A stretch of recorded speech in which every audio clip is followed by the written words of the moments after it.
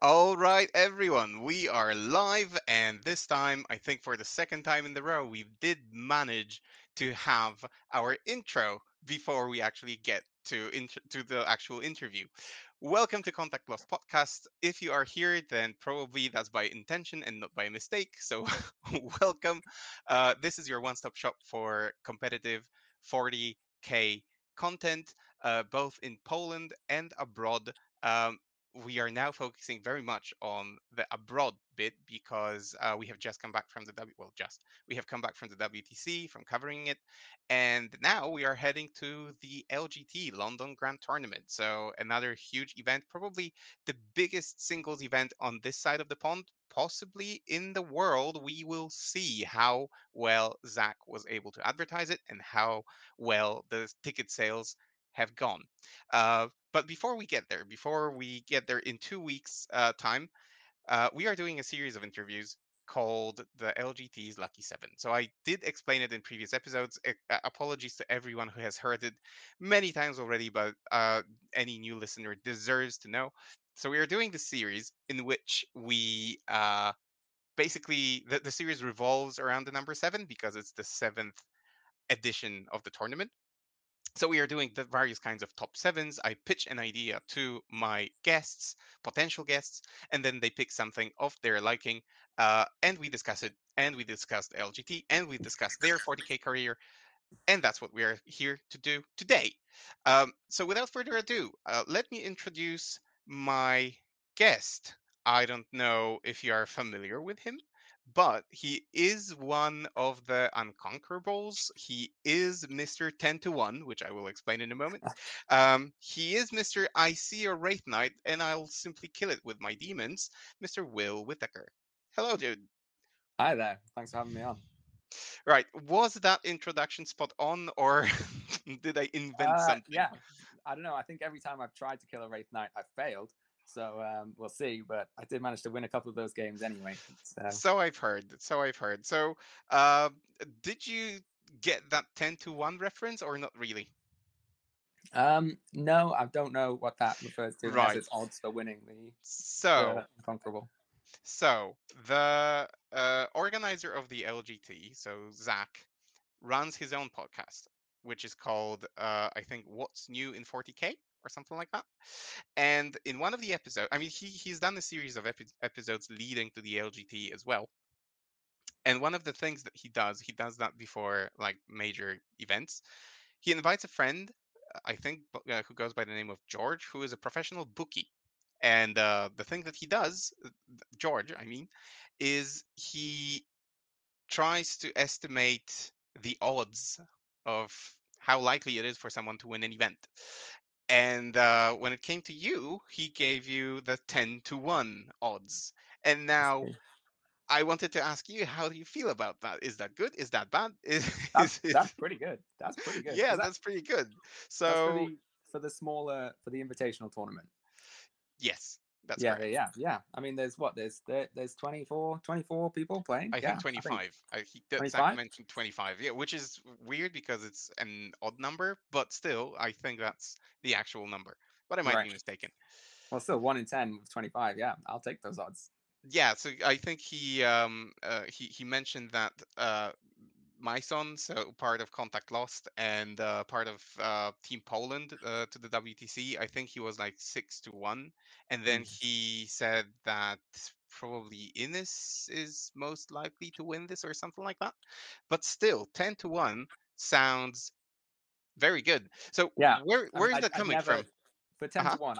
I would never go for a 10 to 1 play within a game of 40k. Of course, so I would never actually stake anything on a 10 to 1. But still, You're too modest. So, where is that coming from? Where is that 10 to 1 coming from? Like, what do you think could have gone into George's head, and what is the reasoning behind such odds? well, I think that partly it's because my surname is Whitaker, and George absolutely loves my brother, and he thinks he's Daniel. Daniel played George a long time ago, and George has just been enamored ever since. And so I think that a lot of that affection for my brother has rubbed off on me. And Right. I did actually listen to this podcast, the 10 to 1 one. I couldn't remember my own odds, but George said a lot of the predictions were based on the results of the data slate, and everyone thought Eldar was going down. But in Yeah. fact, what actually happened was Thousand Suns went down. They went way down. So yeah, so I've had to definitely swap faction, and I think maybe that might affect those 10 to 1 odds if there Yeah. was a re. I wanted to say, for a professional bookie, his estimation of what was going to happen with the data slate was pretty atrocious. Yeah, yeah. Well, I think that's the nature of bookies, isn't it? You know, they can't actually tell the future.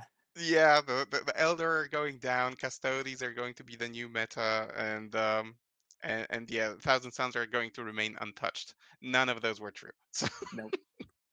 okay, all right. So tell us a little bit about yourself. So how does one become the that's I always have problems with pronouncing this unconquerable. How does one become part of that group and gets Well, invited into the invitational? 7 of the 8 members in this unconquerable G little tournament all have gone 5-0 at one of Zach's events this year. And I think probably it's one of the recent ones, so maybe like Leeds or the London Open or things like this, Hmm. since 10th has dropped, and they've all been invited along. And then Zach said there was this wild card slot that would just be done by popular demand. So I put my name forward for that, and loads of people, yeah, kind of got a snowball going, and a lot more people commented on that post than I ever anticipated, and a lot without, I didn't beg for all of those posts. So yeah, So, do you think that that is partly on the back of your brother, that, and again the surname, or is it because you're well known in the community and people just voted for you sincerely? yeah. I don't think that was because of Daniel. I think that was, yeah. I do. I'm not bad. I just, yeah. I just haven't Never won a meant that. season Yeah. major. All right. Okay. So tell us what do you play with? Like, I mean, I did mention Chaos Demons because Yeah, I heard that on one of the podcasts. I think it might have been George that mentioned it, or maybe yeah, Zach. yeah. Um, They did. and They now did. yeah, and you So I already mentioned that you would have to switch to a different army. So, is Chaos your kind of thing, or yeah, tell chaos. us all Yeah, about it. chaos is definitely what I feel most comfortable on chaos, and my highest accolade in the 40k community is I won best in chaos a couple of years ago, and so yeah, since then I've just always wanted to stick with chaos. Okay. Um, but I do play Tau as well. So now I'm in this heart wrenching situation where, my heart is telling me I should play Chaos because I've always played Chaos. But then Tau is sitting there just being just incredibly, incredibly attractive right now, right? So, yeah, do I follow my head and maybe take some easier games and go Tau? Or do I think that I'm going to have, more fun in my games and play what I kind of enjoy more and go Chaos? Because Chaos have always got this, they're always kind of the underdogs, and in the lore and often on the tabletop as well. So it felt a bit wrong for them to be at the top with like Thousand Suns, and even CSM right now are very strong, but that doesn't feel, that's not that thematic for Chaos. So I think it's almost right to play Chaos when they're a little bit, against the ropes. Yep, that's exactly it. So I'm actually not surprised, and I yesterday when we were discussing like the potential armies that we will see at the LGT and potential armies that we will see at the Invitational, I suggested that Chaos Space Marines are in a fairly good spot right now, but that was again coming off or coming from the results of the Polish team championships that took Mm. place this last weekend, where Liam VSL, so one of the I think strongest players in the world, brought CSM and he brought home 100 points from his Yeah, 5 games. So it's only testament to the fact that even though, as you said, usually CSM are the underdogs, right now they are quite powerful underdogs, definitely. they are. Yeah, So yeah, I think that I'm more drawn towards demons though than Chaos Space Marines. If I were to play Chaos, it's this. Well, I've submitted my list for the Invitational, and it's a demon list. And then I think I'd probably play something similar for the main event, if not okay. Tau.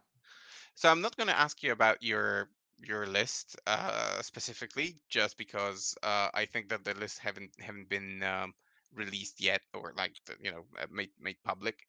But I wanted to ask you about your impressions after the data slate and what happened to demons, because again, I think it was mentioned in Zach's podcast that nothing would happen to the demons, and then some horrible stuff happened to the demons. So how do you feel about it, and how much did it affect your list building? Well, there was this moment in ninth edition, just after the Demon book came out, where all the big monsters got a nerf. And Hmm. what happened was there was this resurgence of the small monsters because they tweaked it, right. So they brought down the big monsters and encouraged you to play small demons, and and it worked really well. Everyone pivoted to small demons, or as I definitely did. Like I'd only take Bellicor and no other big demons, and it worked. It was a very strong list.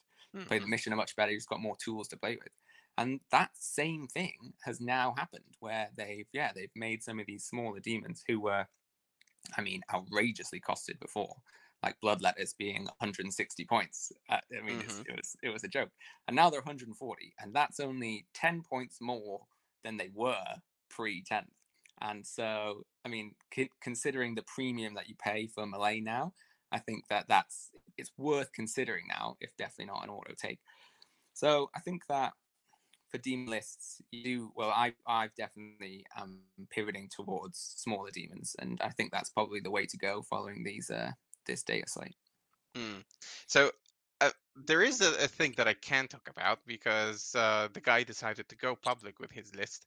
I am an avid podcast listener and I listen to like everything. So there is this podcast that I strongly recommend you people in general listen to, which is the Six Plus Plus Plus podcast run by Tom Lohman, and he revealed his list like in the latest episode of his podcast. He said he is bringing Chaos Knights mixed with demons, and one of the demon part of the list will be a Great Unclean One, I think Nurglings for doing some missions, and the Burning Chariot. Now, is that something that you would consider as well? Yeah, I understand what's going on there. So what the burning chariot does is it shoots something and then that thing can no longer take cover saves. So this Mm-hmm. makes the low AP shooting on the armigers a lot more efficient. This is Yep. quite similar to an idea that I had for Thousand Suns, because Thousand Suns have a similar thing where they can turn off your armor saves, and suddenly armigers with their AP1 shooting, with against something that doesn't take armor saves, much more efficient. So it's Yep. a similar idea, but then with the benefit of not having to play current Thousand Suns. Yeah. So it synergizes well with brigands, I guess. And I think Tom is bringing like, I don't know, six, or I don't know if that's even like technically possible, but I know he is going to spam those, some carnivores and so on. Sounds like a one hell of a list that he's definitely going to have fun with. Whether it's going to win the event, hard to tell, but it sounds like a fluffy and fun list. So looking forward to maybe facing that on the table. Um, Same. tell I by the way, Will, I think there is a little bit of lag. Um, so I don't know if you want to go with video or if we just want to go with audio. Uh, We can go. Yeah, let's cut the video. That sounds good. okay, yeah. So let's do that. I can cut my video as well. We can just leave it to the sound. So right, let's do it like this. So let's talk a little bit about the LGT itself. Which edition of LGT will that be for you? Um, I think it's my third. Yes, this will be LGT number 3. Okay, all right. So how have you done, or how Um, successful were you in the previous ones? And I then, think I've yeah, go on. Hmm. sorry, yeah, I think I've gone 4-1 at the other two as well. But the first time I wasn't. I think it was 2019, maybe, yeah, maybe before COVID, maybe not though. I can't remember. But anyway, I was not quite as I didn't take the game as seriously back then, and I definitely wasn't as well practiced. So Hmm. so that one I kind of got lucky. I was playing Chaos Demons at the time, yeah, and I managed to sneak through a 4-1 there. But and then last year, it was a little bit of a kerfuffle because there was some misinformation or some error in communication where we thought it was random pairing. So it was absolutely like going for hundreds. It's just like a bit of a laugh, You can take some risks in your game and maybe get rewarded by a bigger score. Hmm. But sadly, for us, we were misinformed, so it was not random, and that meant that having got 300s on day one, so at the end of day one, I was the top of the room. I had 300 points, hadn't dropped a point yet, Had the LGT been an RTT, then I would have been walking home with the trophy. But then next morning I paired into Mike Porter on his Harlequins. Oh yeah. So yeah, so who was also on a very high score. But I mean that's to be expected when scoring high.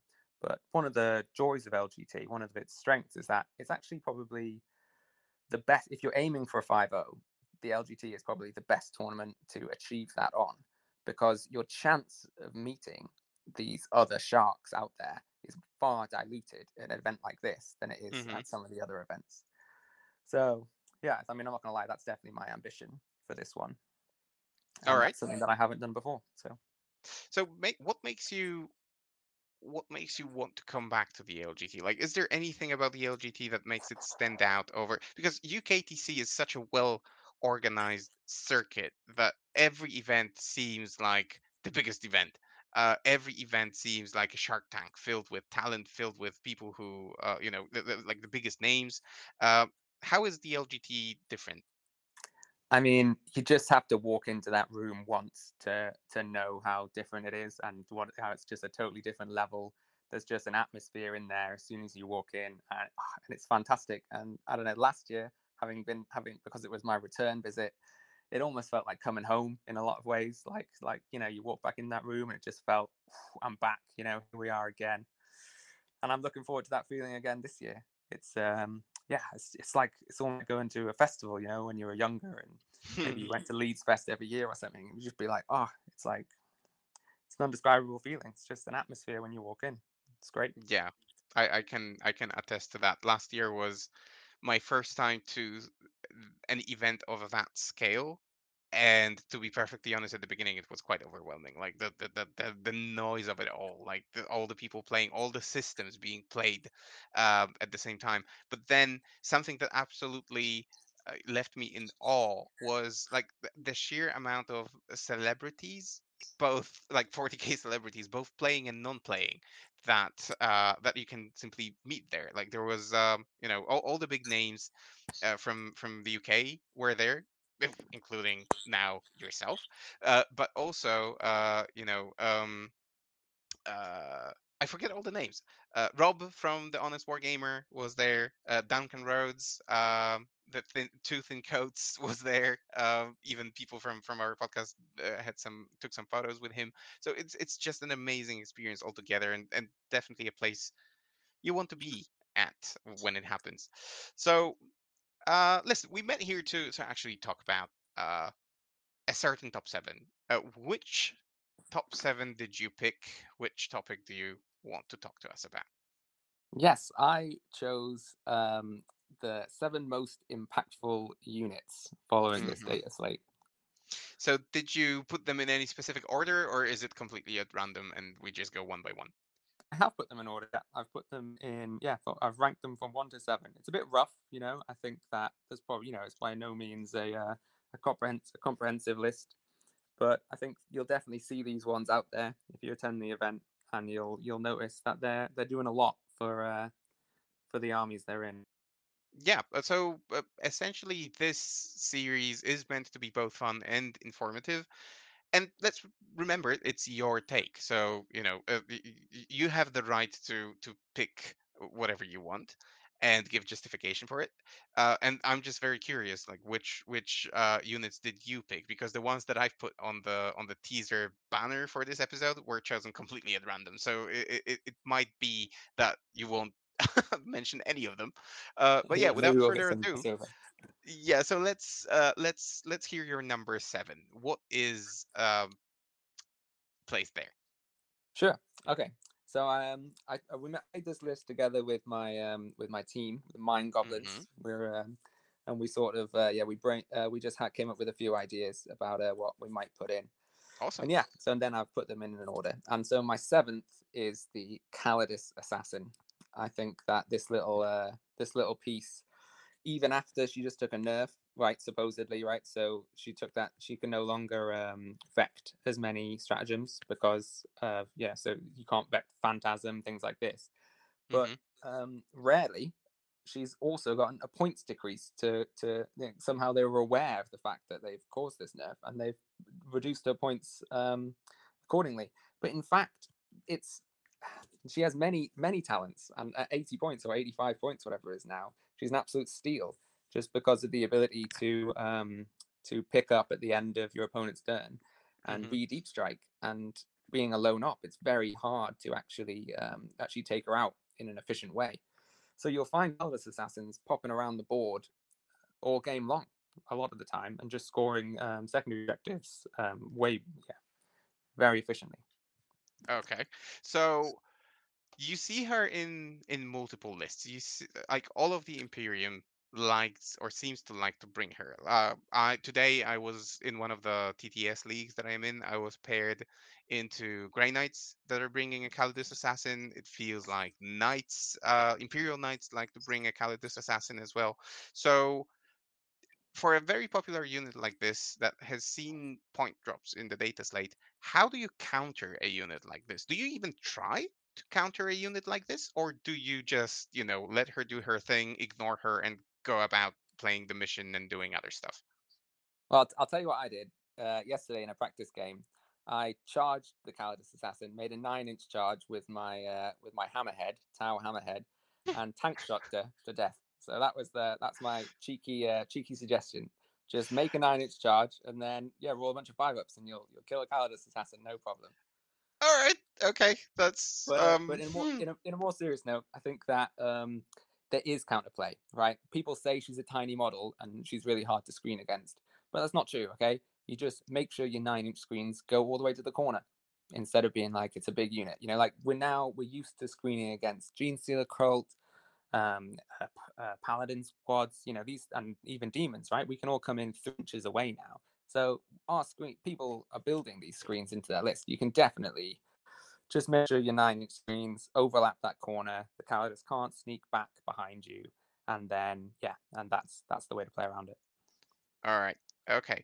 Uh, do you feel that her value dropped significantly because of the change to the stratagems that she can potentially effect, or uh, will we still see her in every list of the Imperium? I think that she has gone up in value because she has gotten cheaper. So you get more for your money now, I think. All right, that's an interesting take. I'll try to put a slide on the screen so that we can uh, have those. Give me a sec. Like this, like this. Is it working? Yes, it's working. So Yes. number 7, we have the colorless assassin. Awesome. Right. What would be your number 6 then? Okay. Well, these bottom two I chose because they're both really strong mission playing tools. And so the Callous Assassin brings mission playing to armies that maybe lack it, like units that you don't have spare units to go do all your secondaries. And this next one's the same, but while the Calidus can go for all of the Imperium, sadly this one is only for Tyranids, but I think that it's better at its job. So I have put it above the Calidus. And that is the Biovore. Hmm. Interesting. All right. Explain. Well, so the Biovore shoots out its little it's what's it called? This little spore mine, The mine. and Yeah. I believe it's changed now. So it's perhaps now a stratagem. It used to be that you could have 2 biovores shooting out 2 spore mines, but for whatever reason now, maybe it's a once per phase action or something. But I now believe that it's only 1 spore mine a turn, but a lot of the time 1 spore mine is all you need. So it's doing a very similar thing to the Calidus Assassin, where it's putting a tiny piece. It's the smallest base size there is, and it just squeezes somewhere on the board and does an act. So it's shooting into your opponent's corner for that secondary. We have to be in the corners within 9 of the corners. It can sneak that, so Tyranids can very easily get 6 or even 8 on that sometimes. Hmm. It's great for behind enemy lines. It can deploy teleport homer, can do all these things. It does have limitations, however, because it is OC0. So if you're ever against a Tyranid player who tries to use it to cleanse an objective in the mid board, be like, whoa, whoa, whoa, mate, I don't think you own that objective with just the spore mine. So you have to watch out that it is limited. But on top of that, it has rules as well, right? It could just be a piece that says this unit does nothing but achieves actions, and it would be basically as valuable as it is now. But instead, it has extra rules, like you're not allowed to. It can come arrive near you, and then your units aren't allowed to advance near it. And it's like Hmm. that. It's so good for just controlling an area of the board. This was like my eyes were open to this in my game. I played Nathan Roberts at the end of Goom at the last round. Yeah, I think it was the biovores and my lack of understanding of them up to that point that really won that game for him. They just scored him so many points and they were controlling my army in just such a non-committal way, right? Like if I want to move block you, I have to send a 70-point unit of flesh hounds out, and that unit is dead. Whereas the biovore, and even with the Khalid, it's the same with the Khalid's assassin, right? She goes out to do her objectives, and sure, she's hard to kill, but she's still at risk. The Bible is never at risk. It's just shooting out a little spore mine that if you do come close to, it just does a mortal wound to you for its trouble. Hmm. And then it goes along its merry way. Yeah, but in the past you used to bring a couple. You used to bring a couple of biovores. Now I guess people advise to bring just one. Do you think that we will see biovores dropping from Tyranids lists completely because I don't know, maybe more valuable units are there and are worth bringing, or is that like a staple now that is going to Um, be in absolutely every Tyranid list? I'm not sure. I don't think it'll be in every Tyranid list, right? You could. It depends what you're going for. I bet there's some bully Tyranid lists that really don't want to play the mission like that. They want to just come threat overload you, and this is points spent maybe in the not the right place for that kind of list. But for any slower list, I'm not 100% sure how efficient Tyranids are at scoring the secondaries without this tool, but I see it as a very strong tool. Certainly, I would Hmm. put it into lists that I write, just because people say, where's the balance between points you want to spend punching your opponent in the face and points you want to spend on playing the mission, and this certainly does a lot for its points, right? You're going to get a lot of mission play out of this one piece. So that frees up more for damage dealing, or yeah. Yeah, absolutely. All right. No discussion there. I play Tyranids from time to time. I have a Biovore in every of my lists. I tend to pick fixed secondaries fairly frequently, just because they are so reliable, just because you can do all this jank that you described with slowing the opponent, but also scoring behind enemy lines and doing actions, which I think Tyrannid players were extremely afraid of, that it would get nerfed in the balanced data slate, but it didn't. And it didn't get nerfed very much in the codex either. So yeah, happy days for Tyrannid players, and we'll see how they fare at major events. What's next on your list? Next for number 5 are now we've gone from mission play here, and we're moving on to um, just really strong units, really just for winning the game in other ways. And this one is the Deathwing Knights that I'm sure everyone has heard about. So these guys are they're just Terminators for the Dark Angels, but obviously Dark Angels are, people don't play them as the Dark Angels subsept or whatever the chapter Dark Angels. They Hmm. just play them as the basic Space Marine because people like to win more than they like to be thematic. I think, which is I can't complain about that. So they run these knights, and they have 4 wounds apiece because they're storm shields, I think, and they have T5, 4 up in vuln, and -1 damage innately. And this is really strong because lots of stuff. I mean, minus damage has kind of slipped away a lot in the meta, and so 2 damage weapons have made a resurgence. So I mean, even from my experience of playing Thousand Suns, Magnus having -1 damage in a lot of cases just doubled its durability. If you're thinking about things like GSC with their bomb satchels that they throw, they get a Hmm. load of damage 2 shots. It's like they're going to have to actually commit twice as many just to take you out. And on top of this, there's just with 10 of them, it's a limit where basically nothing can guarantee the one tap on these things.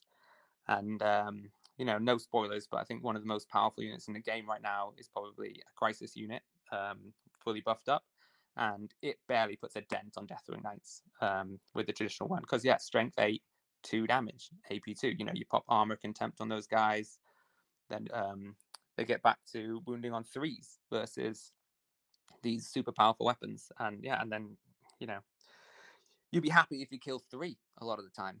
And there's 7 more, and how many do they really need to threaten you back?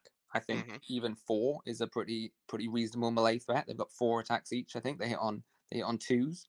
They're and remember they've got that access to the once per game feel no pain, 4+ feel no pain against mortal wounds. Just in case you thought you were going to bypass their saves that way, nope, we're going to tank that too.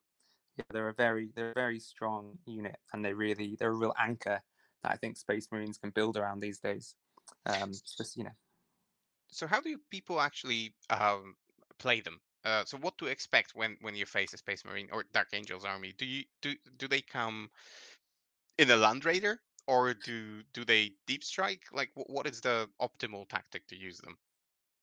I think that the best way is somewhere in between threat and actuality. Okay, so they want to slowly walk towards the middle of the board, but that doesn't mean run them forward and put them in the middle out in the open for nothing, right? You want to get them in definitely LGT, right? We've got those bunkers near the middle of the board now. If Hmm. they can make the gap, if they roll the 5 on the advance and they can make that jump into that bunker from your ruin, then great, do that kind of thing.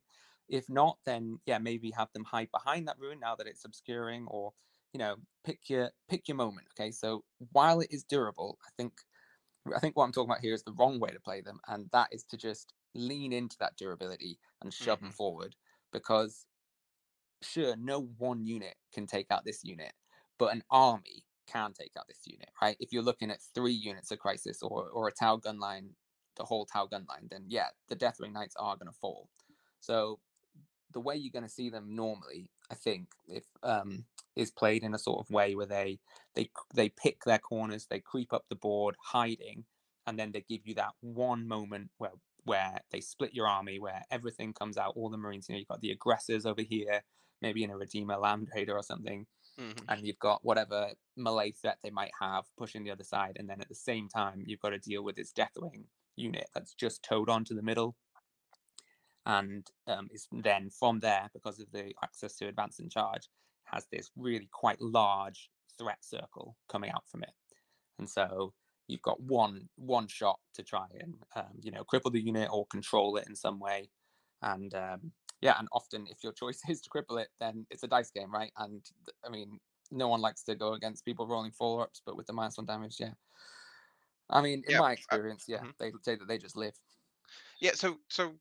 This sort of segues into my next question about this particular unit. Do you actually try to tackle it like head on, or do you try to play around it? Like if they go to the center of the table, do you actually try to storm that center of the table, storm that castle, and put a dent in them, or do you play the rest of it, for primary game? Do you try to maybe take hold of the other primary objectives and just leave that to them because probably they are not going anywhere? Or is there any other specific tactic or maybe unit that could be used against them? I can think of a couple, but I'll let you go first. Sure, yeah. I think that I think control is definitely what you want here, right? You never want to rely on killing a tough unit like this. Some armies can do it, that's built into the list. And if you're in a position on the board where you have the damage free, you can apply all your damage to the unit, then go for it, because that's a win condition. If you can take out this unit, then you probably just roll over the rest of the Dark Angel's army. But for most armies, it's going to be a case of slowly bleeding out resources in order to control the unit, whether that means, move blocking, or Hmm. one thing to do is to put out like a tasty treat for the Dark Angels, for the Deathwing Knights, on one side of the board, right? So they're in the middle. If it's a 5 objective mission, you could put one of your valuable units over on the bottom objective, and maybe get a trade there, but maybe it's a trade down. And then what you're doing is you're tempting the Deathwing Knights to come over here, and then Hmm. sure you lose that unit, but then what you've got is the Deathwing Knights over on one side of the board, and you can, if you're a fast army, you can pivot to the other side, and then you're like, great, I don't have to deal with that problem. Sure, I've lost something juicy, but I've got the rest of my army, and maybe that's enough to pull back primary. So what I was thinking of, and again, some armies have access to tools like this, some don't. But I immediately jump in my thoughts to the conversation I had with Skark, so one of the Polish players from the WTC who was playing Guard, and so Imperial Guard, and I recall him mentioning that uh, when he was playing Necrons who were running two Lich Guard blobs, which I see a potential analogy between the Lich Guard and the Deathwing Knights. He said that what what what he did was use units that allow you to like have the movement or like slow down the unit that was the actual threat. So in one of his games, I can't remember which, maybe it was a Medusa or something, but he shot that into the Lichguard blob, and he said that the Lichguard were never able to actually reach an objective marker throughout the entire game, just because that he was able to so efficiently slow them down. So I think Space Marines have their Thunderfire cannons that allow you to do this. Tyranids have their Barbagants that allow you to do this. So I think that might be one of the viable tactics to tackle units like this, those monsters that you don't really want to get into combat with, that you don't want to waste your shots on. Just make them walk throughout the entire game. Yeah, I 100% agree. You've got like the Night Spinner with Eldar, or as we, that turns off your advance roll as well, or the friendly Biovore that we've mentioned, who yeah, where Exactly. you can't advance near him. Yeah. Does Tau have any tools to tackle them in that way, or not so much? Um, you know, I don't know off the top of my head. I haven't come across it myself. I know demons do. They've got a very unreliable one in the shape of the exalted flamer of Hmm. Sinch. He shoots something and then you have to roll a 4 up, and then their movement is halved or -2 or something. Um, but yeah, I'm not sure. Maybe Tau do. I don't know. I haven't dug deep enough in Tau yet. I just saw the Fair crisis enough. and was like, there we go. All right. That's fair. But yeah, absolutely. I agree with the number five. A tough nut to crack. Whether you're, you know, I mean, every time you face a unit like this, I remember that I think Lesiu from Team Poland brought them to the WTC, and again, they were a tough nut to crack even for Manny and his Eldar. So yeah, totally agree. Uh, what's up there at number four? Okay, so I've got number 4 and number 3 kind of come as a duo, but we will touch on them separately, and I think that's because 4 kind of maybe wants to be higher, but 3 is really standing in its way. So for 4, we've got the Necron Warriors. I'm somehow not surprised, but again, explain to our listeners. Maybe there is someone who does not follow the meta or follows, but still hasn't had the opportunity to play against Necrons.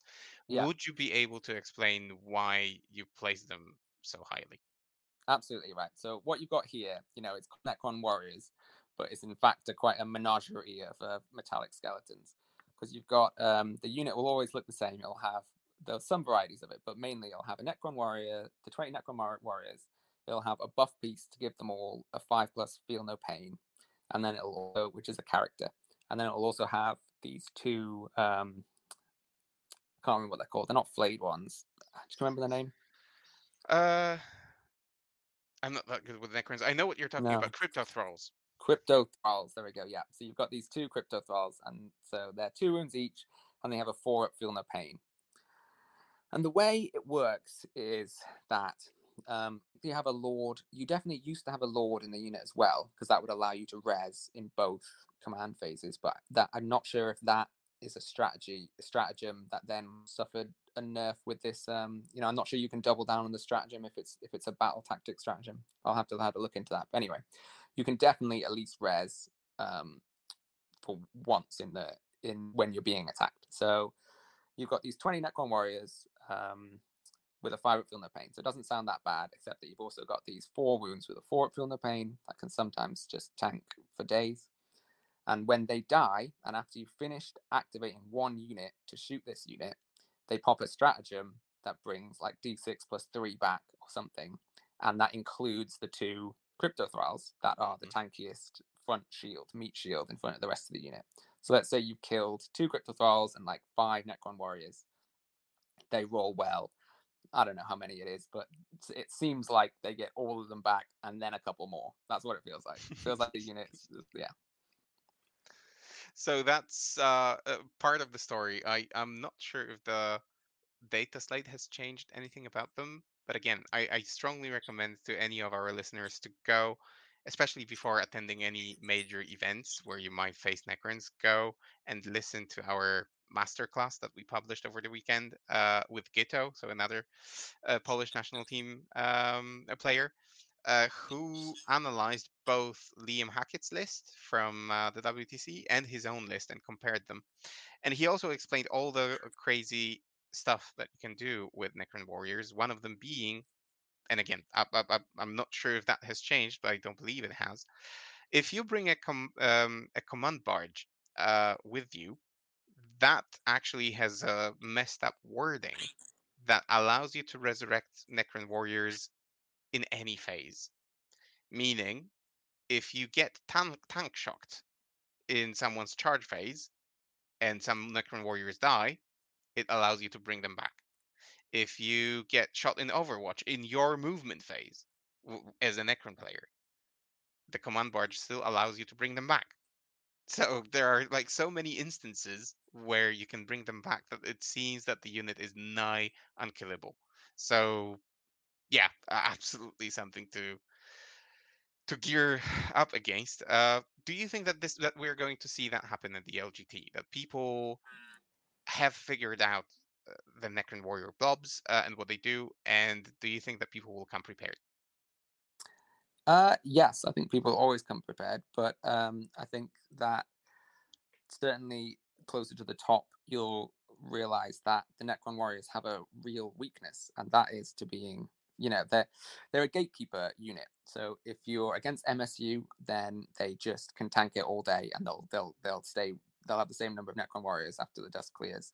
But if you can wipe them with one activation, then all of their defense totally crumbles, because like sure there's 20 wounds or whatever it is, 26 wounds or whatever, but most of them only have the 4-up save and the 5-up feel no pain. So if you have damage that can get rid of all of that, then the unit just collapses, and none of those, like the command barges you mentioned and all those strats and stuff that you've invested in, you've got your point there paid for, assuming that you'll get a chance to use them. All of those points are wasted because the warrior unit just falls over, and you can't res a dead unit unless you're cryptothor for some reason. Yeah, the problem with that is that you usually have two units of those, so you need to tackle both of them, It's and true. if one is geared up to be very defensive, like with the invulnerable save from Orican, I guess, and maybe a Pheno Pain or something, then the other one will probably have a veil that will allow the whole blob to actually travel around the table as you want and just drop whenever the pilot wants them to. So overall, it's a unit that gives the Necron player a huge advantage. And if they want to follow one of the archetypes, where they, for example, have this very strong shooty backline with destroyers and sorry, not command barges, but like the Doomsday arcs and so on, then even if you engage the Necron warriors per se, sooner or later they will just wipe you with their shooting. So it's really difficult to come well prepared against the Necrons, I think. I agree. I think also it pairs really. They synergize really well in the meta with the Deathwing Knights, okay? Because the Deathwing Knights are susceptible to attrition. You can just kill 2 or 3, 1 or 2, let's be honest, 1 or 2 a turn, and you'll get them down, so it's a much less effective unit. Whereas the Necrons are immune to attrition. So Hmm. the big units that will one tap the Necrons will do inefficient damage to the Deathwing Knights, and so it makes it quite hard list building for everyone else when they know they're going to be coming up against both of these threats. Yeah. And one thing of note as well, like if you're running Deathwing Knights, and if you think that you charge the Necron Warriors, and even if you don't kill them, at least you get used to steal the objective from them. Uh-uh. Uh, they have what, 2 OC, so that's like Yeah, 40 OC. And then if you bring a command barge and put it, in the vicinity, it gives them one more OC, which is like if you put all 20 on an objective, that's 60 OC. I don't think there's anything that can top that. I mean, by my count, you only need 4 Necron Warriors to out OC an entire unit of Deathwing Knights at that point. Pretty much, yeah. In those circumstances, absolutely. So again, it speaks volumes, and then you can have way more than 4 on that objective. So not an easy one, not an easy one. I'm already like afraid of what you put in 3, 2, and 1, or places 3, 2, and 1. So yeah, let's move on. What's in number 3? Okay, so I've got my number 3. Yeah, I mentioned before it links closely with number 4 because I believe this to be the absolute counter to the Necron Warrior in the meta right now, and that is Crisis Suits from Tau. Again, I'm somehow not surprised, but Yeah, tell us all about them. Again, what can an unexpected player expect at a major event when he faces Tau? Tau, new kid on the block, I would say, in terms of before the balanced data slate. Only the bravest of teams, I guess, would bring it to the WTC. Not a very popular army pre-data slate, post-data slate with major points drops and so on. Suddenly, many people are talking about it, about that army. So, what makes the Crisis Suit your number 3? well, I mean, you only have to. It's a magical thing, this Crisis unit, and you have to see it to believe it. Okay, so it used to be that Crisis Suits got steadily more expensive if you spammed the same gun.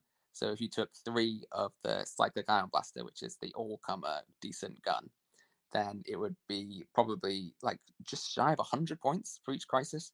And now it's 60 points for a Crisis, no matter what their weapon loadout is. Hmm. So obviously, everyone takes the most efficient, which is, as mentioned, these cyclics. And so what this means is every single Crisis model in the unit has 9 strength 8, AP2, damage 2 shots. And that's, and there's 6 in the unit plus a commander. So we're looking at 54 shots from the base guys and then another 12 from the commander with slightly more efficient shooting.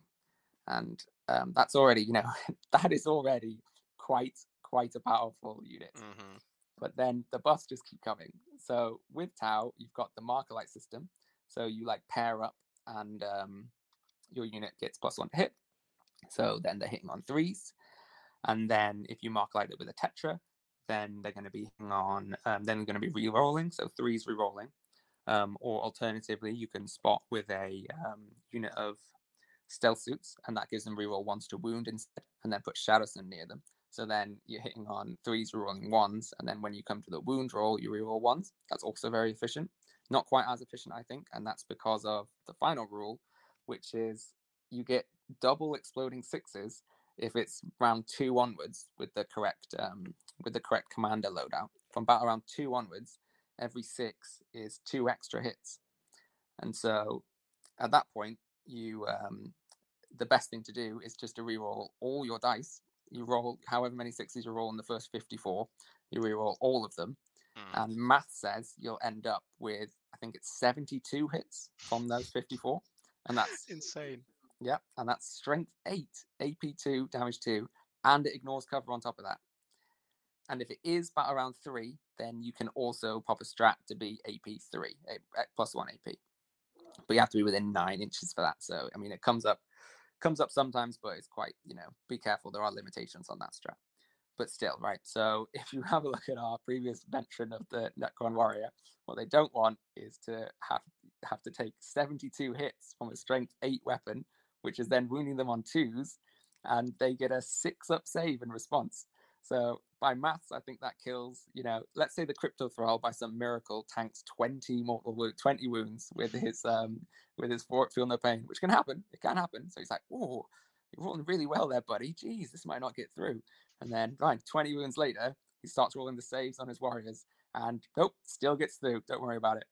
All those Necron warriors, I think it kills 40, maybe 35. Yeah, I think the Necron warriors can get like an invulnerable save from Orican the Diviner or something, so that makes it that much difficult to kill them. But at the same Yeah, time, I think maybe at that point you would actually have to fire the commander. You'd have to probably yeah, roll those dice. but again, according to Gitto, even if you have that, uh, Crisis Suit is something that you simply don't want to face as Necrons.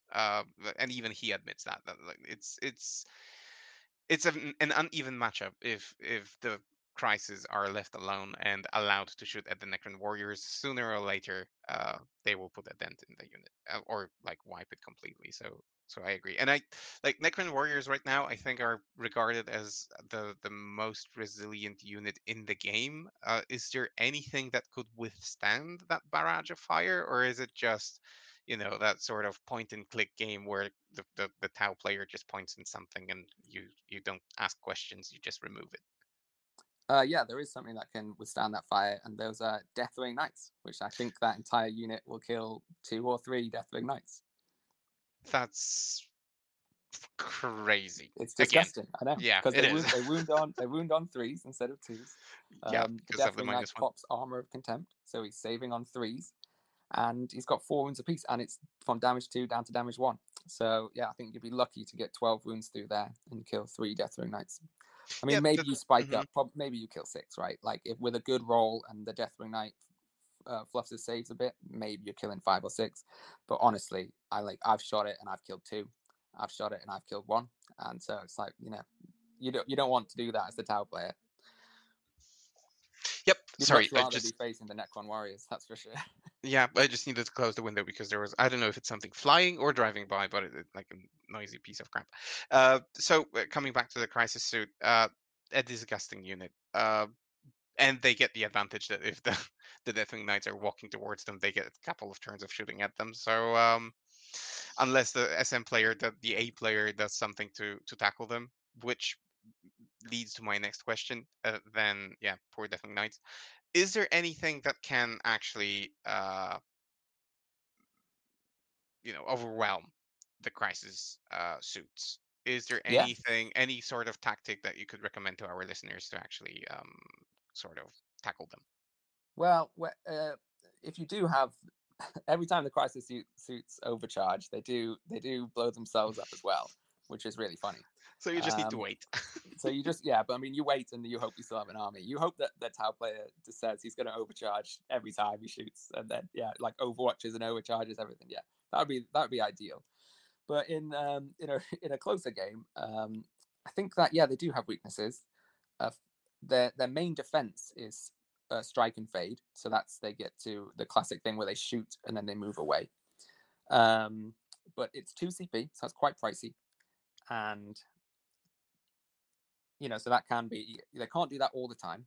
I Hmm. mean, if they can do it technically every turn, but that would mean they're not doing anything else and not using any of the strats for anything else. And I think that's probably not what the Tau player wants. But if you do, I mean, if you give it to them, if you just feed them 1 unit at a time and let the crisis unit jump, shoot, jump, kill that 1 unit, then yeah, you're going to have a bad time. I think the ways around it are understanding that this unit is really quite squishy. It doesn't look like a glass cannon because there's a lot of wounds there, Mm. but it's only toughness 5. It's only got a 3-up save. Sure, it's got a 4-up invuln and the 6 wounds a model, but that's not in a world of Necron warriors and Deathwing Knights. They're really not that tanky. So if you get your shots into them, then you'll find that they crumple real fast. And so, like what's really good at killing crisis suits is an opposing unit of crisis suits because that will one tap a crisis suit unit. Mm. I'm still, I mean, I'm pitching this to different people, but so far no one has picked up on this top 7. But I think it would make for an interesting episode of the top 7 like misjudged units, looking through the lens of ninth edition, because Crisis in ninth edition were not only a shooty threat, but they were also quite resilient because of their drones and I think a 2-up save and so on and so on. I remember that to me, they had always been a nightmare. Now, as you said, they are a little bit of a glass cannon. They definitely can be killed. Um, you just you just need to hide well, and that's it. Or bring Exactly. Deathwing Knights. Yeah, simple There's as. also there's a weakness inherently built into Tau, and it comes from the power of these crisis suits, in that they give up bring it down just extremely easily. I mean, Because often they are when you're vehicles now. because Mhm. everything is a vehicle, so they can't go through walls. So remember that. So they're not as mobile as they might appear to be. They're much squishier, and they give up bring it down. So passively, you'll play against Tau and you'll get at least 6 to 8 points on Bring It Down from them blowing themselves up. And then at that point, you only have to kill another like six crisis units and 6 crisis models. Sorry, models or Mhm. a piranha or two. One of those units of Tetras. That's 4 points. Like you're gonna max Bring It Down. You're gonna get your 20 points there, and that's the way. That's the weakness of Tau, is that there is a time, there is a clock on the Tau player. They need to leverage this firepower that they've got, and they certainly have it, but they really need to leverage it into primary control, and or even a tabling, right? And that's how Tau want to play the game right now. So if you can weather that storm, then chances are you will be up on secondaries. That's really cool insight, and yep, I appreciate it. So before we get to number two, just I'll do a couple of quick announcements, and those are first of all, thank you to anyone who is watching us live right now, and thank you to anyone who is listening to this after the recording is done. So either via any podcasting media like Spotify or Apple Podcasts, but also thank you for rewatching this on YouTube. We do this for you, and yeah, we would appreciate a subscribe, a like, and so on. On Thursday, we are recording. I think, sorry, tomorrow. I don't know if that's going to be live or if that's going to be recorded, but I know that Joker is recording an episode with Kyle Grundy. So if we announce it as live, yeah, I'll make a teaser for that. So make sure that you tune in to listen to what Kyle has to say, probably also about Tau.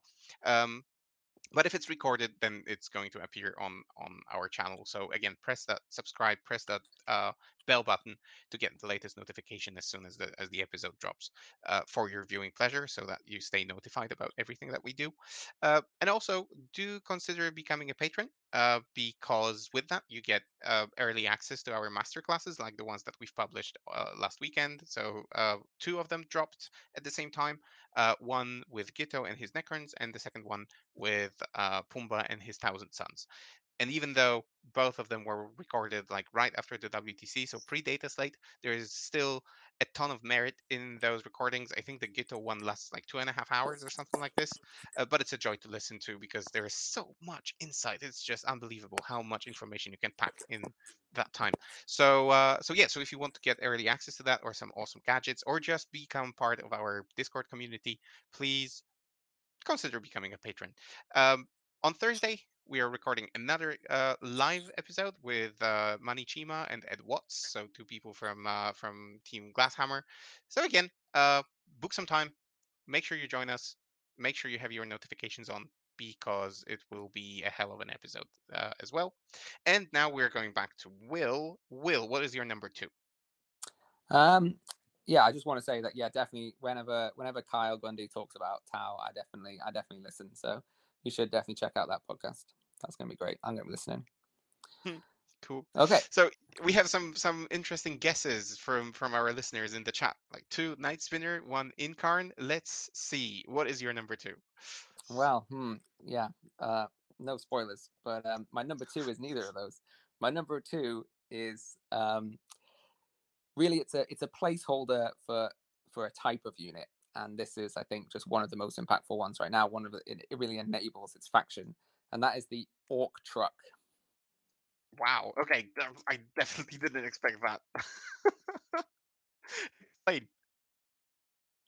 Okay, so my reasoning here is that really the Orc Truck is it's basically talking about transports in general, and them being just such a powerful tool in the current climate, especially when you're considering these crisis suits or these Deathwing Knights and these powerful units Mm. They'd only get they only get the one they only get the one hit. Okay, so if you've got a juicy unit hiding inside a transport, then all these powerful guns can do is open up that transport, and then your juicy unit is still alive.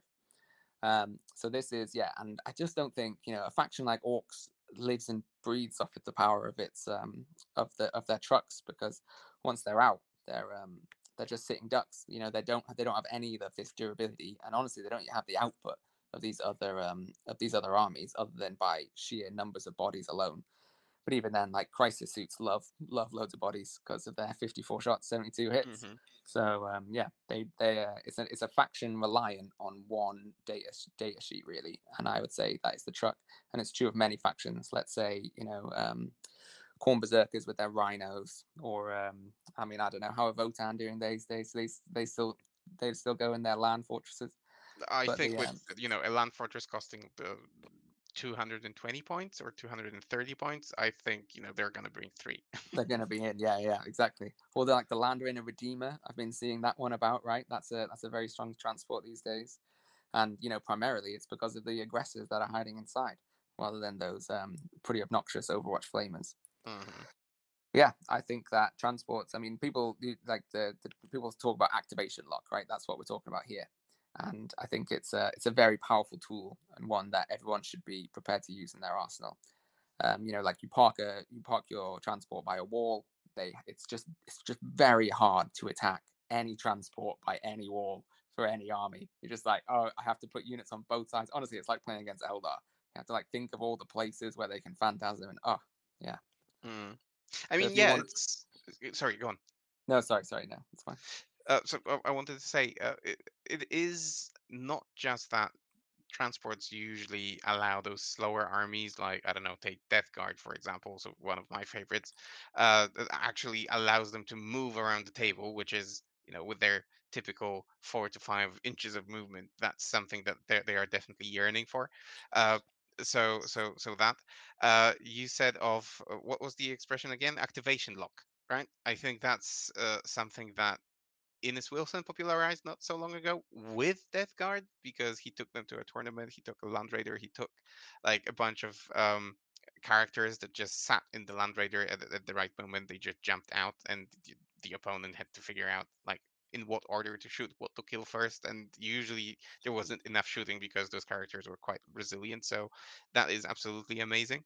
And then we could see how successful lists full of transports can be at the WTC. I think the American Orc list that had 6 trucks or something like that filled to the brim with boys and other units. Again, even if you killed the truck, there is still a bunch of bodies inside, some idiots to stand on objectives and so on, and you just don't with such huge target saturation, you just don't know what to point your finger at first. So. Yeah, absolutely. I understand why you're leaning towards like the whole unit archetype and not just the truck itself, but the truck probably the one that comes to mind first. Yeah, I mean, I was also going to use the Death Guard Rhino one, because that does actually look very interesting right now. But I think that even with those points drops, I think Orcs are still, the stronger faction. So I wanted it to be the Orc truck that was up Hmm. here at number two. Yeah, the Death Guard Rhino also a valid point, especially if you like put I don't know 2 foul blight spawns inside or something else with a flamer. Then out of nowhere, this becomes like a deadly wagon that just rides around the table and then flames everything to death and is good with Overwatch, and actually now also has contagions in 10th edition because that wasn't the case Mm, in 9th edition. So it has so many yeah, applications. It's just beyond comprehension. it's a budget with Land Raider Redeemer at that point. Yeah, exactly. Very much so. Okay, now for the big number one, what would that be? Okay, yeah. So I do have a number one. Before I start, I did pick one other side one, which is the unit that has the most impact in any game. That I arrive at the table and see that my opponent has this unit, then it's like it has a very big impact on me at the tabletop for sure. And so I'm just going to touch on that one first. So Uh-huh. this is the bonus one before we get to number one, and Special mention. special mention to the Incarn. because it is the biggest headache to play against of any unit in the game. I know what you mean, especially in 10th edition because the rules are well, the rules help it a lot being able to charge after Yeah, there's no appearing on the counterplay table. now. Yeah, It pretty it much. honestly though, like I think it may have got easier to play against now because back when there was counterplay, that just meant you had to counterplay, and that was it was always extremely tricky to like wall off every unit you were trying to kill so that the incarn couldn't arrive. So now at least you're just like, oh, they've killed one of my small chaff units near my home objective, and my favorite character is standing there in the backfield holding that objective. Oh, well, now there's an incarn there and he's dead. Oh well. That's exactly how it happens. I mean, and yeah, as you said, there is hardly any counterplay apart from maybe trying to screen, but you cannot really screen very efficiently against that as well. So because Yeah, it there's needs a to appear as close to the dead model as possible, right? I think that's the ruling. That's right. Yeah. So there is counterplay. It's just it's not the traditional screening where your unit kind of blocks out an area. What you have to do is you have to like bubble wrap your precious stuff. So let's you have for the Thousand Suns example, I had a unit of Sangors. I'd have all my characters. They'd all stand inside, like surrounded by this unit of Sangors, so that if the Incarn arrived nearby, then it couldn't charge the characters. It could Hmm. only charge this trash unit, right? So this is replicatable in loads of different lists. And so, and the much easier way is have something that's like a deep strike deny bubble, like infiltrators can't arrive within 12. Mm. That works on the incarn. Sorry, mate, can't jump here. Yeah, actually, infiltrators is something that I haven't thought about, but yeah, that's a valid point. So as long as you have them in the right spot, then absolutely. Yeah, because Unfortunately, yeah, yeah. you could accidentally give the incarn exactly the movement it wants, right? Because it's Hmm. still allowed to be placed. It's just placed as close as possible, so it gets pushed outside that 12 bubble, and it's like, oh, thanks. I in fact now go directly on your objective. That's the closest point. Cheers, mate. Yeah, and it's especially taxing to play against it because Eldar usually bring a plethora of like indirect weapons that can reach pretty much anywhere they want, anytime they want.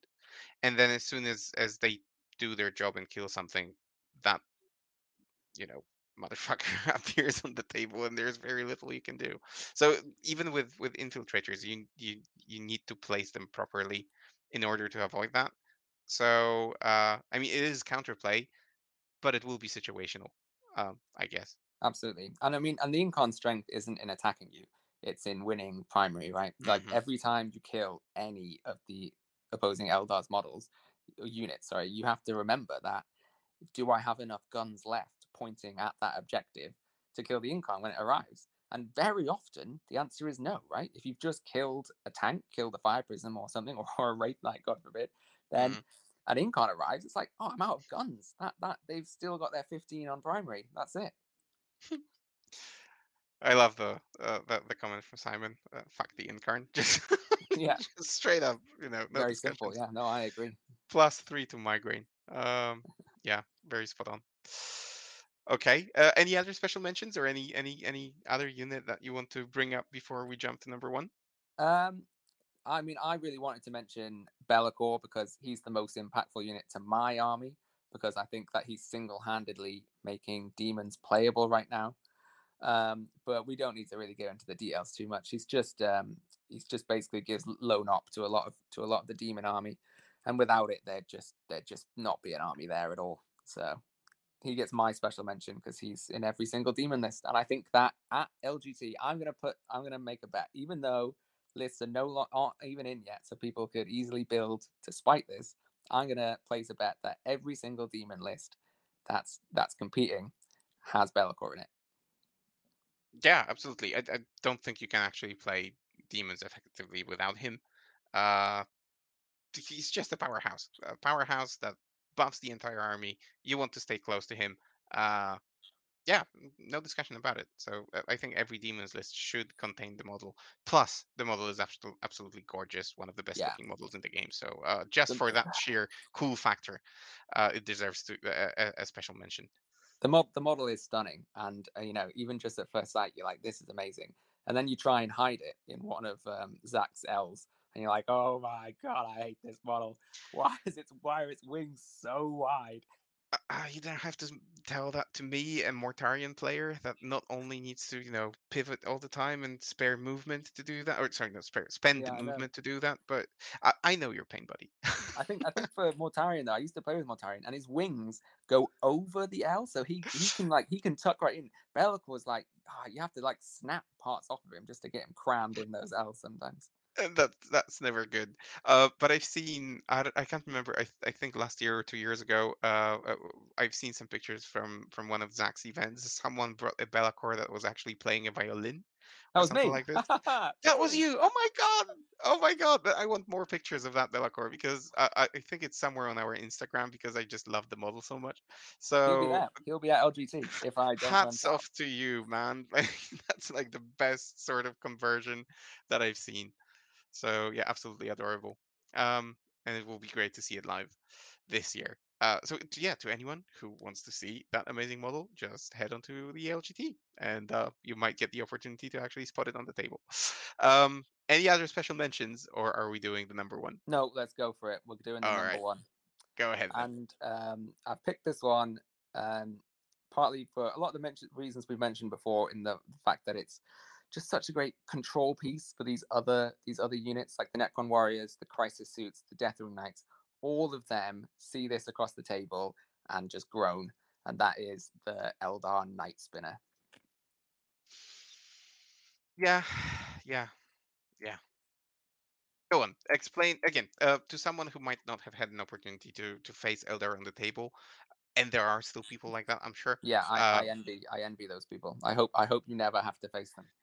where is the power coming from then?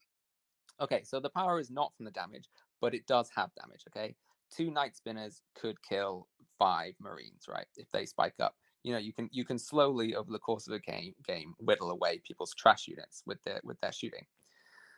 But the real strength comes from the fact that once you score a hit by a Night Spinner, the unit hit cannot advance and gets -2 to its movement. So for let's say you're looking at Deathwing Knights, okay, these guys have got a 5-inch move, and if it's turn one and they're on the board, then they can't advance. They have to waddle 3 inches forward, and at that point, they're not going to be in the next ruin. They're going to be in the open. You're going to be able to whittle them down, and or you're just going to be able to ignore them for a large portion of the game. Necron Warriors, same story, right? 5-inch move down to 3, nothing they can do. Or they can teleport, can't they? But Mm, yeah, Crisis Suits, they really hate this. Okay, so the strength of the Crisis the comes from the what's it called, the Cold Star Commander that joins them, and mhm. that gives the Crisis Suits a 12-inch move and assault weapons, so they can advance and shoot. Now the Crisis Suit unit, every time it advances, adds 6. It's just an auto advances 6, so suddenly they move 18 inches. Well, not anymore. They're down to 10-inch move, and it's just it's very easy to play around 10-inch move versus 18-inch move, especially for an Eldar army with Phantasm. It's just it's if anything, it's the icing on the cake for what is the Eldar menagerie of just crap, right? So like you've got the Incarn there, obviously no. Even without him though, the army is so annoying. You've got the Phantasms, you've got the Fire and Fades, you've got all the slipperiness of any other army in the game. And then on top of that, you've got this indirect firing tank that can shoot any unit on the board that it wants at will and be like, you are not moving this turn, or not moving as far as you'd want at least. And it's crippling. It just cripples armies. And that's before you look at any Eldar damage. So at this point, Eldar could be in this place where they just have they're very low damage. It could be right, and they have nothing going for them other than mission play, and they would still be an A tier army just because of data sheets like this and their rule set.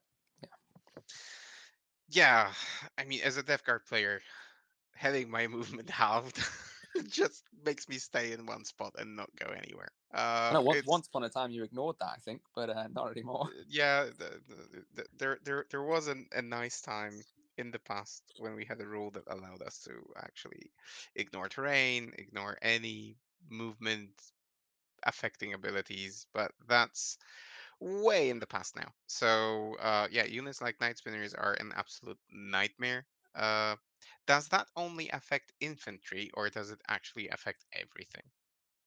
I don't know. I thought it affected everything, but maybe it only affects infantry. Let's look up the Night Spinner data Let's sheet. check it out. Yeah. Because Uh, I mean, no, I'm pretty. It definitely impacts crisis suits, which are vehicles and fly. So, I I already mean, don't like where this is going, but yeah, that feels like everything to me. Maybe it doesn't work on Titanic units. funnily enough, if you Google that, it doesn't pop up as an immediate answer. Anyone in the chat, if you know whether that affects only infantry or more stuff as well. So we already know that probably vehicles as well. So there's not much left that it could not affect. I'm not sure. I don't know. Um, but yeah, as you said, absolutely crippling. Any counterplay? Any ideas like how to deal with I'm things just like looking at this? it. Hit against an enemy unit. That enemy unit is pinned, so it is any enemy unit. Any? Yeah. Yeah. Um, Counterplay. Well, it's a unit that fires indirect, so you can't hide from it. Has a 48-inch range, which is the The next entire table. board.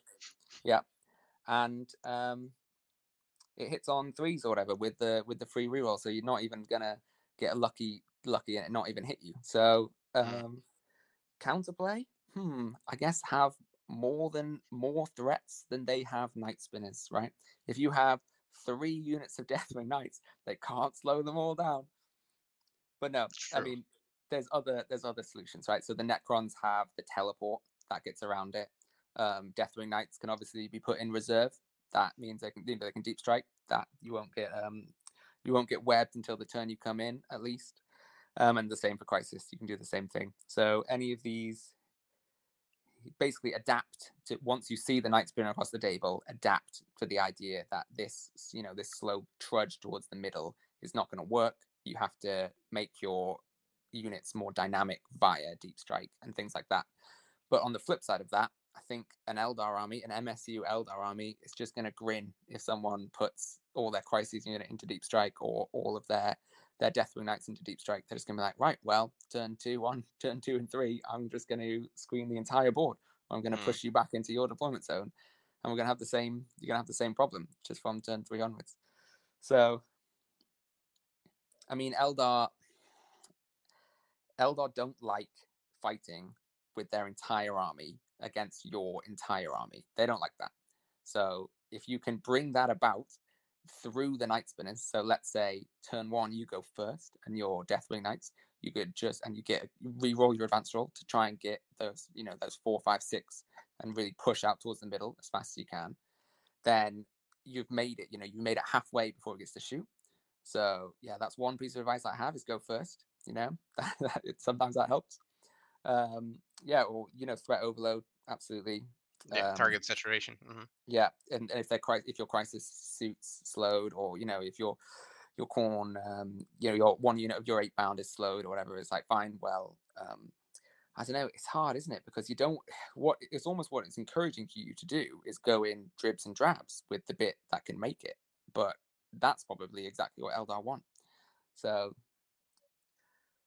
Yeah, I can only think really, but again, it doesn't help the majority of the armies because I don't think there are many armies that allow you to deep strike closer than 9 inches. I can think of Gene Stealer cults. I can think of Tyrannid Trigon that you could potentially try and rapid ingress a unit like that, and then if the Eldar player actually allows you to do that, uh, and a thinking Eldar player probably would never allow that to happen. Uh, Other than that, just count on lucky nines if you deep strike with something. I guess. yeah, exactly. Seriously, like the best way to counter play is to hide with But reserves and so on, and then count on those lucky nines. I guess the thing is, it's not a permanent solution to the problem, the Night Spinner, right? If let's say your Deathwing Knights or your Necron Warriors, okay, sure you're slowed, but you're still there. So it's going to take you twice as long, but by turn three you'll have made it to the middle, And now Eldar, a lot of Eldar armies don't really have the damage to punch right through a unit of Deathwing Knights in one go. So you can lean into your own strengths instead of being all doom and gloom about it, and just make them roll the dice, right? Like it's never set in stone. So just keep playing your mission as best you can. Like try and execute your game plan, even though some of your guys are slower and they've got Eldar's guys like stabbing you in the ankle every now and again, and then disappearing behind a wall so you can't interact with them.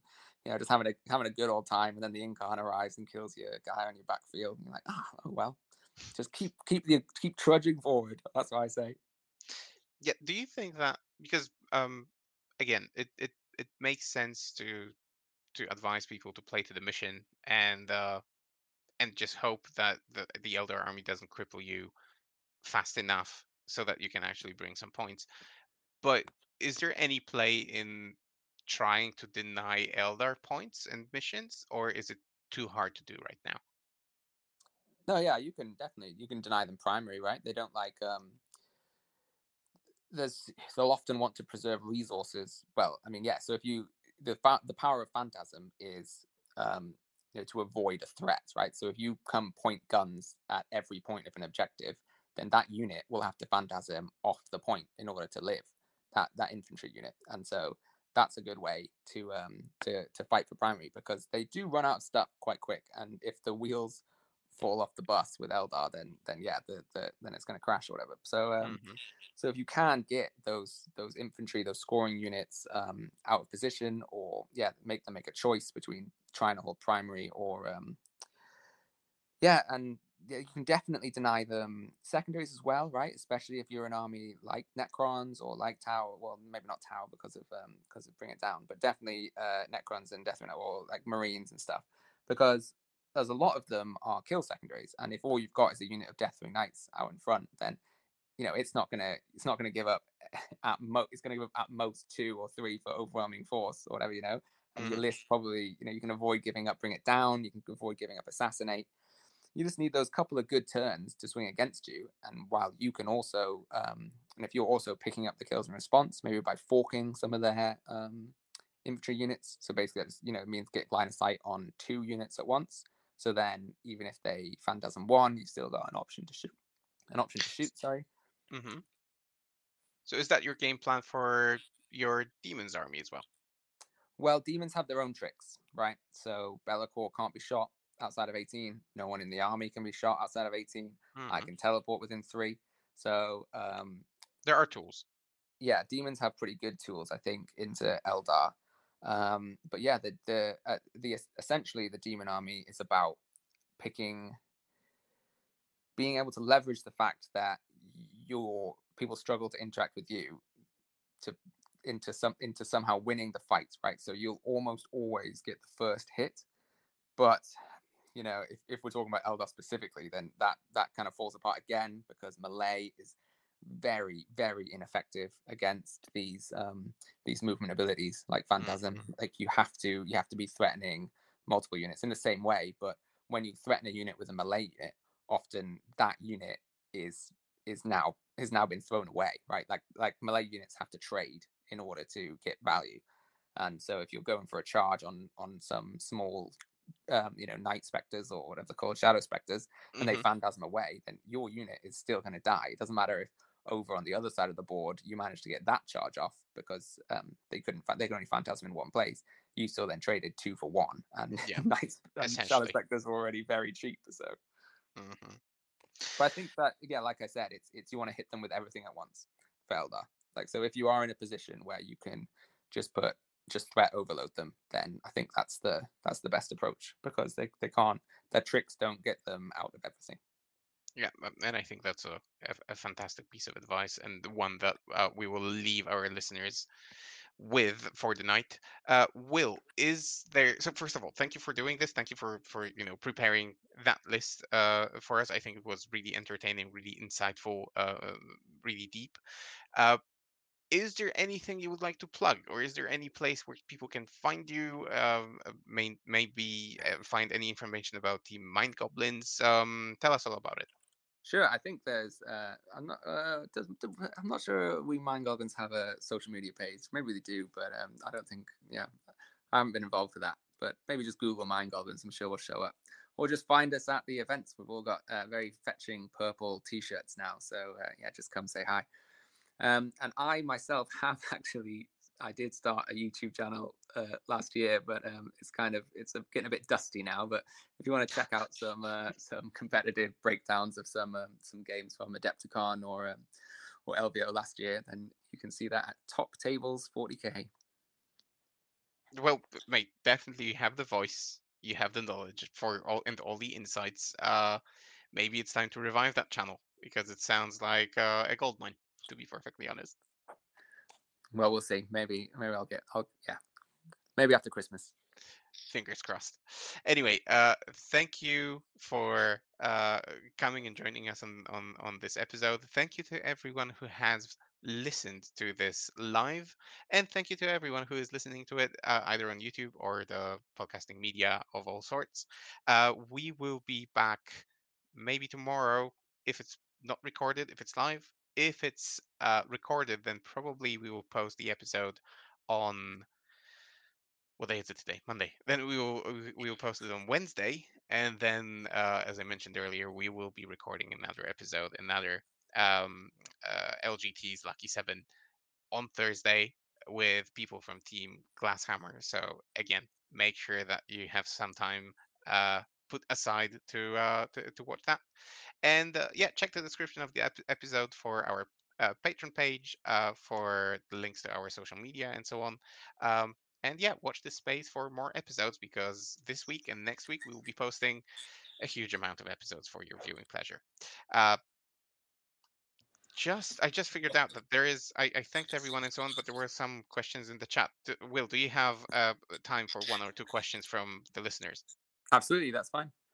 All right, so very quickly, we have a question from Adam Skinner. I'd be curious on Will's thoughts on the anti-demon choice that is Grey Knights. I think Grey Knights are. I think maybe demons are anti-Grey Knights at the minute. I feel like there's this idea of a rivalry between Grey Knights and demons, but Hmm. in my head, I'm not sure the demons know who the Grey Knights are. I feel like the Grey Knights really claim like they've got this great nemesis, and the demons are just like who. Whatever. Um, but yeah, in the actual on the tabletop, I think it's an interesting game right now, right? Because you both have this basically mirrored abilities to teleport around the board, deep strike within 3. But what the Grey Knights have is this innate durability, and they're even slipperier than demons. But they do fall apart when you can catch them. So so if you do manage to pin a unit down or actually manage to attack it, then I think you end up ahead in that fight in general. Like, it depends what monsters you're bringing, right? Because right now the big monsters are a bit inefficient, and the Lord of Change, he doesn't really do much against the Grey Knights because of their AP buffs and stuff. But if you're looking at high damage, small infantry units, it doesn't work, does it? Because they just teleport away every time you attack them. Hmm. Honestly, I think that in that matchup, you're both kind of focusing on the mission. You're kind of anti-armies in the same way. So if you screen out your good bits, your juicy bits, with outside of Bellacor's 18, right, and then give them your kind of trashier units a little bit if they want to attack you, then attack them in 2 places. That's the way to do it, isn't it? Because they can only do the strat at one, because it's a Hmm. stratagem to Hmm. teleport away. So if they want to attack you, then you just, like the Eldar, you fork their paladin blocks. And if you manage to get one of those 4 blocks down, then the army really, it really grinds to a Crumbles. halt. Hmm. Yeah. Okay, valid point. And then not really a question because there was a comment from Simon Harris, who mentioned AdMech and mentioned that Cataphrons with their 5-inch move, and then being shot by a Night Spinner that brings that unit to a halt. But I just wanted to ask out of sheer curiosity, is anyone on Team Mind Goblins actually considering AdMech as an army, or have they not received enough buffs yet? Yes, we do have an AdMech player. He's actually the newest Mind Goblin. I think we snaffled him up after people noticed how well he was doing with Admech. I Mm. think he beat a couple of the Mind Goblins, and so they were like, yeah, we'll slide into his DMs as is the Mind Goblin way. Um, so yeah, so we snaffled him up. I think his name is Johnny. We haven't actually spoken, me and him. I think I hope it's Johnny at this point. Um, Yeah. but All yeah, right. like I say, we've said me and him have arranged we're definitely going to have a game before LGT because I need to practice into AdMech. Because what you don't want to do is be blindsided by these Hmm. armies that have received sly buffs and then are actually much stronger than you maybe anticipated. So as far as I am aware, the AdMech trick is that it overwatches you and kills everything. So you have to be very, and if you're not aware of that going in, right, then you can lose a very valuable resource to Overwatch, and that's game losing, right?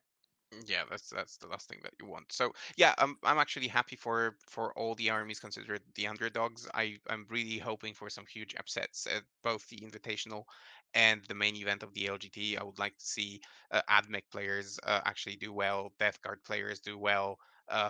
What other army, whatever other army is there, that was considered up to the data slate an underdog. I would like to see those armies succeed because those make for the best stories. So yeah, I think I'll leave everyone with that thought, that fingers crossed that LGT turns out to be an entertaining event with a lot of unexpected turns of events, and we will be there to report on that for you. So with that in mind, Will, one more time, thank you. And to all our listeners, both live and not live, thanks a lot for being with us. And until next time, bye everyone.